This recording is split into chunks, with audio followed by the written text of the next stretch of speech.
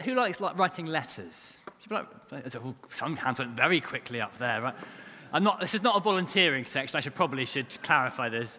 Because I used to, when I was a child, my mum and dad would make me write sort of thank you letters, which is a very good thing to do.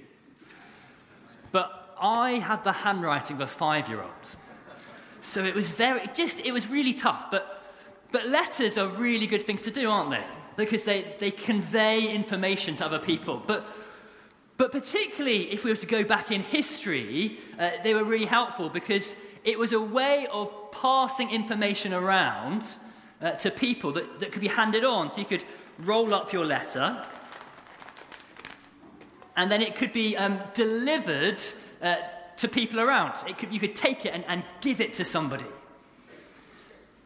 Now, over the last few weeks here in the main part of the church, we've been looking at 7 letters that have been written.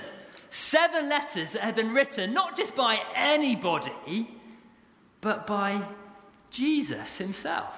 I mean, imagine that. Imagine getting a letter from Jesus. I mean, you'd want to read it and study it and think about it, wouldn't you? Well, today, we're looking at a letter to a place called Philadelphia. Now, not in America. Nothing to do with cheese spread. But rather a place called Philadelphia, which is in modern-day Turkey. Now, two fun facts about Philadelphia. One is that this isn't a great map for it, but if you were to have a map, you would see that it sits on the border of 3 other countries. It did back in the day, of Phoenicia and Lycia and Asia Minor. And the point of Philadelphia it was there to tell everybody about all things Greek. It was there to tell all the races around about everything about why Greek and Greek stuff was amazing. That's a fun fact. Second fact, this isn't a fun fact, it's just a fact. Because they used to have lots of earthquakes, which is why I say it's not a fun fact. But it's a place that used to have lots and lots of earthquakes. And those 2 things, that it used to be a place where everyone would be told about Greek stuff, and it used to have a lot of earthquakes, will come helpful as we come to look at it. So now, Mike is going to come up and read to us about this letter from Jesus. So, Mike, let me hand over to you. So the first reading is going to be from Revelation chapter 3, verses 7 to 10. And we're going to be looking at the version from the International Children's Bible. So to follow it, you just need to follow the words on the screen. And this is, as Ben said, the letter to the church in Philadelphia. The one who is holy and true says this to you. He holds the key of David. When he opens something, it cannot be closed. And when he closes something, it cannot be opened. I know what you do. I have put an open door before you, and no one can close it. I know that you have little strength, but you have followed my teaching, and you are not afraid to speak my name. Listen, there is a synagogue that belongs to Satan. Those in the synagogue say they are Jews, but they are liars. They are not true Jews. I will make them come before you and bow at your feet. They will know that I have loved you. You have followed my teaching about not giving up, so I will keep you from the time of trouble that will come to the whole world. This trouble will test those who live on earth.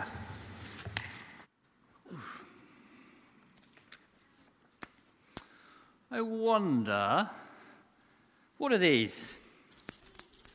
So what was that, Nathan? What was it? Keys. Brilliant. What do keys do? Open doors. Well, they do something else as well. They can lock doors.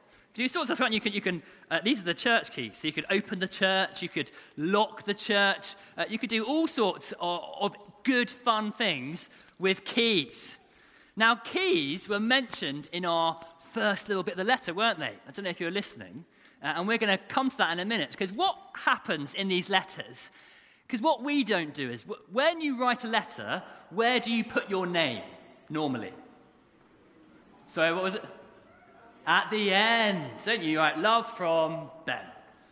Well, in these letters, the name of who's writing it is at the very beginning.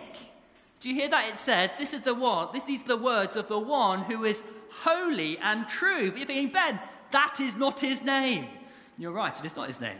But it's describing who Jesus is. Jesus is saying, these are my words to you, who is holy. Holy.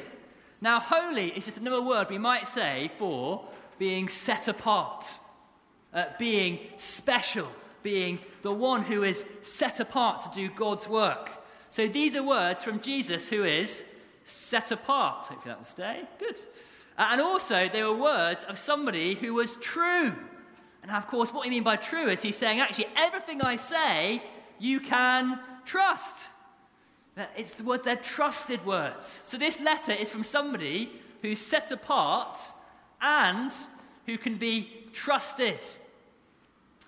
But he talked about these keys, and he said, I'm the one who's got the keys of David. What's that about? Well, David is the guy who fought Goliath. It's David and Goliath. But really what he's saying is, it's a picture from the Old Testament, from the first bit of the Bible, that whenever you talk about King David, it's talking about God's kingdom. So he's saying, actually, I'm the one who have got the keys to God's kingdom. And he says, look, like any keys, I can open doors and I can close doors. And if I open them, no one can shut them. And if I close them, no one can open them. And then he said this to the church. This is verse 8. He said, see, I have placed before you an open door that no one can shut. Now, I love a prop, so 1 minute. I thought, as you can see, here's my door. Yes, isn't it great? There's my door, look, you see.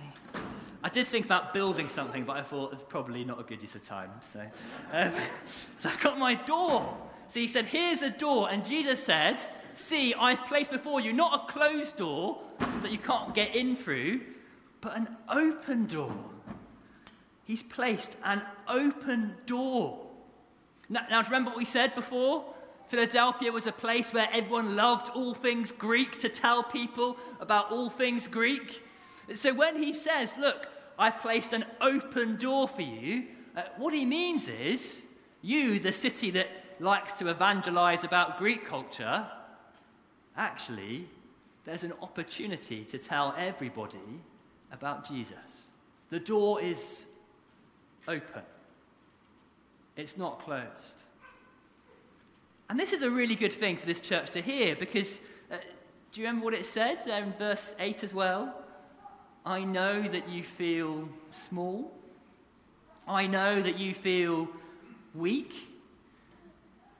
He says, look, I know that actually, that as a church you feel pretty helpless at times. In fact, I also know that the Jews in the city, now he says quite strong things, didn't he? He said a synagogue of Satan.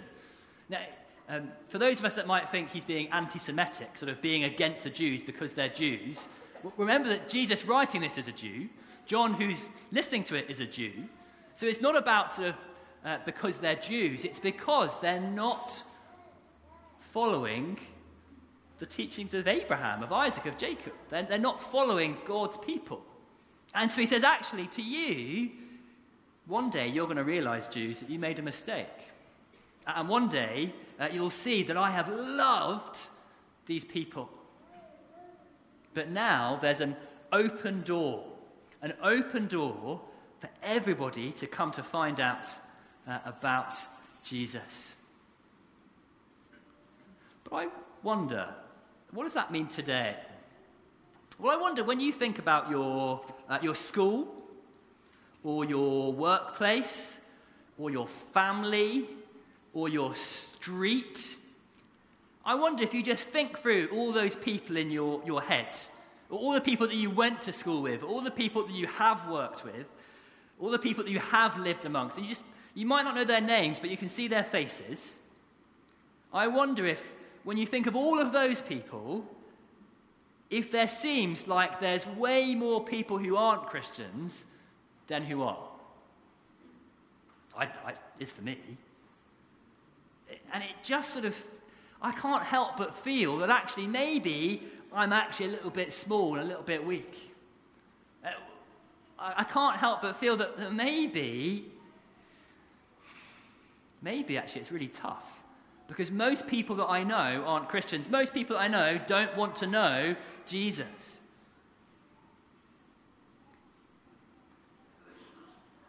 And so when Jesus writes to this little church in Philadelphia, he says, remember, there's an open door.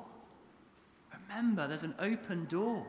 Remember that actually, yes, I know it's tough. I know you feel small, but you're doing really well. You're holding on to Jesus every day. Keep doing that. He's just saying, don't worry about the results. Don't worry about the number of people that kind of join the church. Your job is to hold on to it. My job is to help people to come in. And he's saying, look, there's an open door. So don't worry. So today, as we think as a church here at BH, but also the church in this country, and we feel a bit sort of isolated and we feel a bit small, Jesus wants to tell us, as he tells the church in Philadelphia, keep listening to Jesus, keep holding on to him, don't let go, keep walking after him. You're doing really well. I know things are tough. And even when difficult times come, like he says at the end, he says, I'll keep you. I'll hold you. And it's a really simple message for us, isn't it? But it's one that we need to hear. Jesus loves us. This I know because the Bible tells us so. Hold on to that, whatever age or stage we are, every day, because there is an open door and nothing can close it.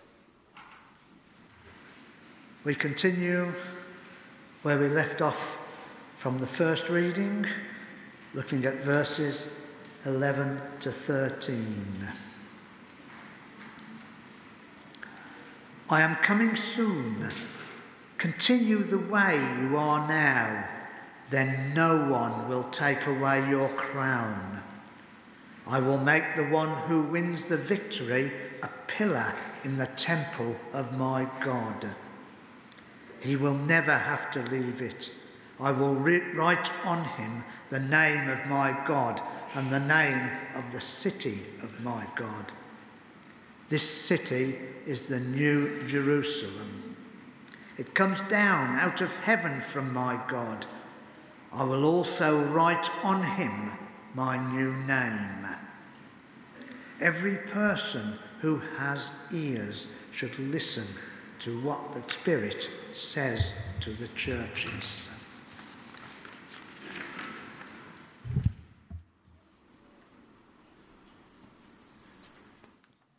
Thank you, Mike.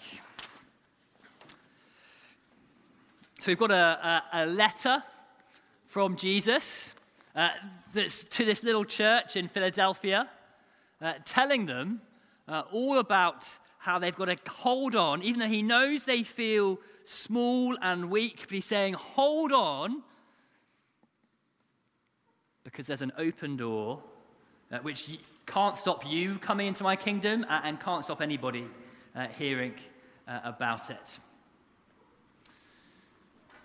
Now, I wonder, what is this? Oh, come on. Yes, it's a passport. Who's got a passport? Does anybody have a new black one? Ooh. especially.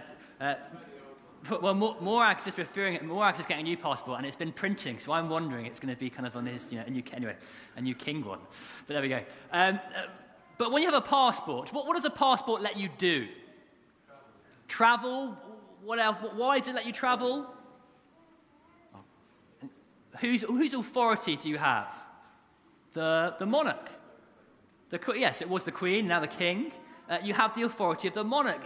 The passport tells you that you're part of a kingdom, doesn't it? That's what it's saying. This is so Ben Martin, British Isles, Bay of Guernsey. Just if I drop that in. Yeah. So it's kind of you're part of the kingdom. You're part of the British Isles kingdom. And so because of that, there's that open door to the gospel. There's an open door that means that there's nothing stopping you going in, and there's nothing stopping others going in. And to help this little church in Philadelphia, he gives them 3 pictures. The first is of a crown. Now, when we... I know, it's good, isn't it? When we think about crowns, we think of these sorts of crowns, don't we? Like a crown that a king or a queen might wear. But I don't quite think that's the picture in mind, because remember, this is a place about all things Greek. So actually, it's not so much this sort of crown, it's more this sort of crown. It's the crown that you would win if you were kind of a victorious athlete, like the Olympics. So it's not a crown saying this person is royal, it's a crown saying this person is victorious, this person's won. And did you hear that in our reading? He says, I'm coming soon, hold on, so that no one will take your crown. He's saying, look, if you hold on, you'll win. Isn't that brilliant? Look, there's nothing stopping it. If you hold on to Jesus, if you hold on to the good news, whatever happens, you'll win. It's brilliant. You'll win. There's an old story of somebody who was on their deathbeds, and they were saying, how are you feeling? And they said, I've read the end of the book, and I know I win. You win. Hold on to Jesus, and you win. But the second picture he gives is a pillar. Now, remember this. We said that this is a place that had lots of earthquakes, and probably, sadly, because of recent events, we know that about the region. But he says here, look, you'll be like a pillar. Now, I really tried to think of a prop for this, but I struggled, so I didn't get one. But you'll be like a pillar. You'll be really strong. Like the earthquakes will happen, and nothing will knock you down. Nothing will stake you, or move you. You'll be like a pillar in God's temple. Nothing will shake you. Even though things might happen in life that are a bit shaky and a bit uncertain, you'll be like a strong pillar standing firm in God's kingdom. So he says, you'll be like a pillar in the temple of my God. Never again will you have to leave it. Never will you have to leave the city because it's fallen down. If you hold on to the gospel, you'll be like a strong pillar in God's temple. But then lastly, he says, you'll have a new name. You'll have a new name. I've lost my bit of a bit, that's fine. You'll have a new name. So everybody who trusts in Jesus will be given God's name. Because really, when I have my passport, actually, the most important name in it isn't my name at the back. It's actually the name on the front, isn't it? Because when I have my passport, my travel, it's as if actually what I'm doing is I'm traveling, knowing that I'm traveling with the monarch's name attached to me, on me. Their name and their kingdom is displayed for all to see. And that's what Jesus says is like for the Christian. You're in a world, he says, which you feel small and you feel weak. You feel like you're the bottom of the bottom. You feel like nobody cares about you. No one knows your name, and no one could care less about your name. But God has given you a new name. He's given you his name. He's given you his kingdom. A kingdom which isn't going to fall or disappear, but a kingdom which is going to last forever. So why is this significant? Well, it can be very tempting, can't it, to think that to be significant, to be important, to be famous, I've got to be liked by all the bigwigs. I've got to be liked by the people in society. I've got to be thought well of by all the people in power. But being a Christian, that's just not going to happen. I mean, just look at Kate Forbes, for example. She's doing a fantastic job of standing up for her faith, and people are just knocking her. They don't care about anything else she stands for, they're just knocking her. It's really tough. But Jesus says, remember, there's a wide open door. There's nothing that's going to stop you going through and being with me in my kingdom, and actually there's nothing stopping others going through as well. So keep holding on, keep being a Christian, keep holding on to the good news of Jesus, and if you do, you'll get a victor's crown. You'll win. Keep holding on to Jesus, and you won't be like those buildings that tumble down. You'll be like a pillar in God's temple that can't be moved. Keep holding on to Jesus, and I will give you a new name, a kingdom, my kingdom.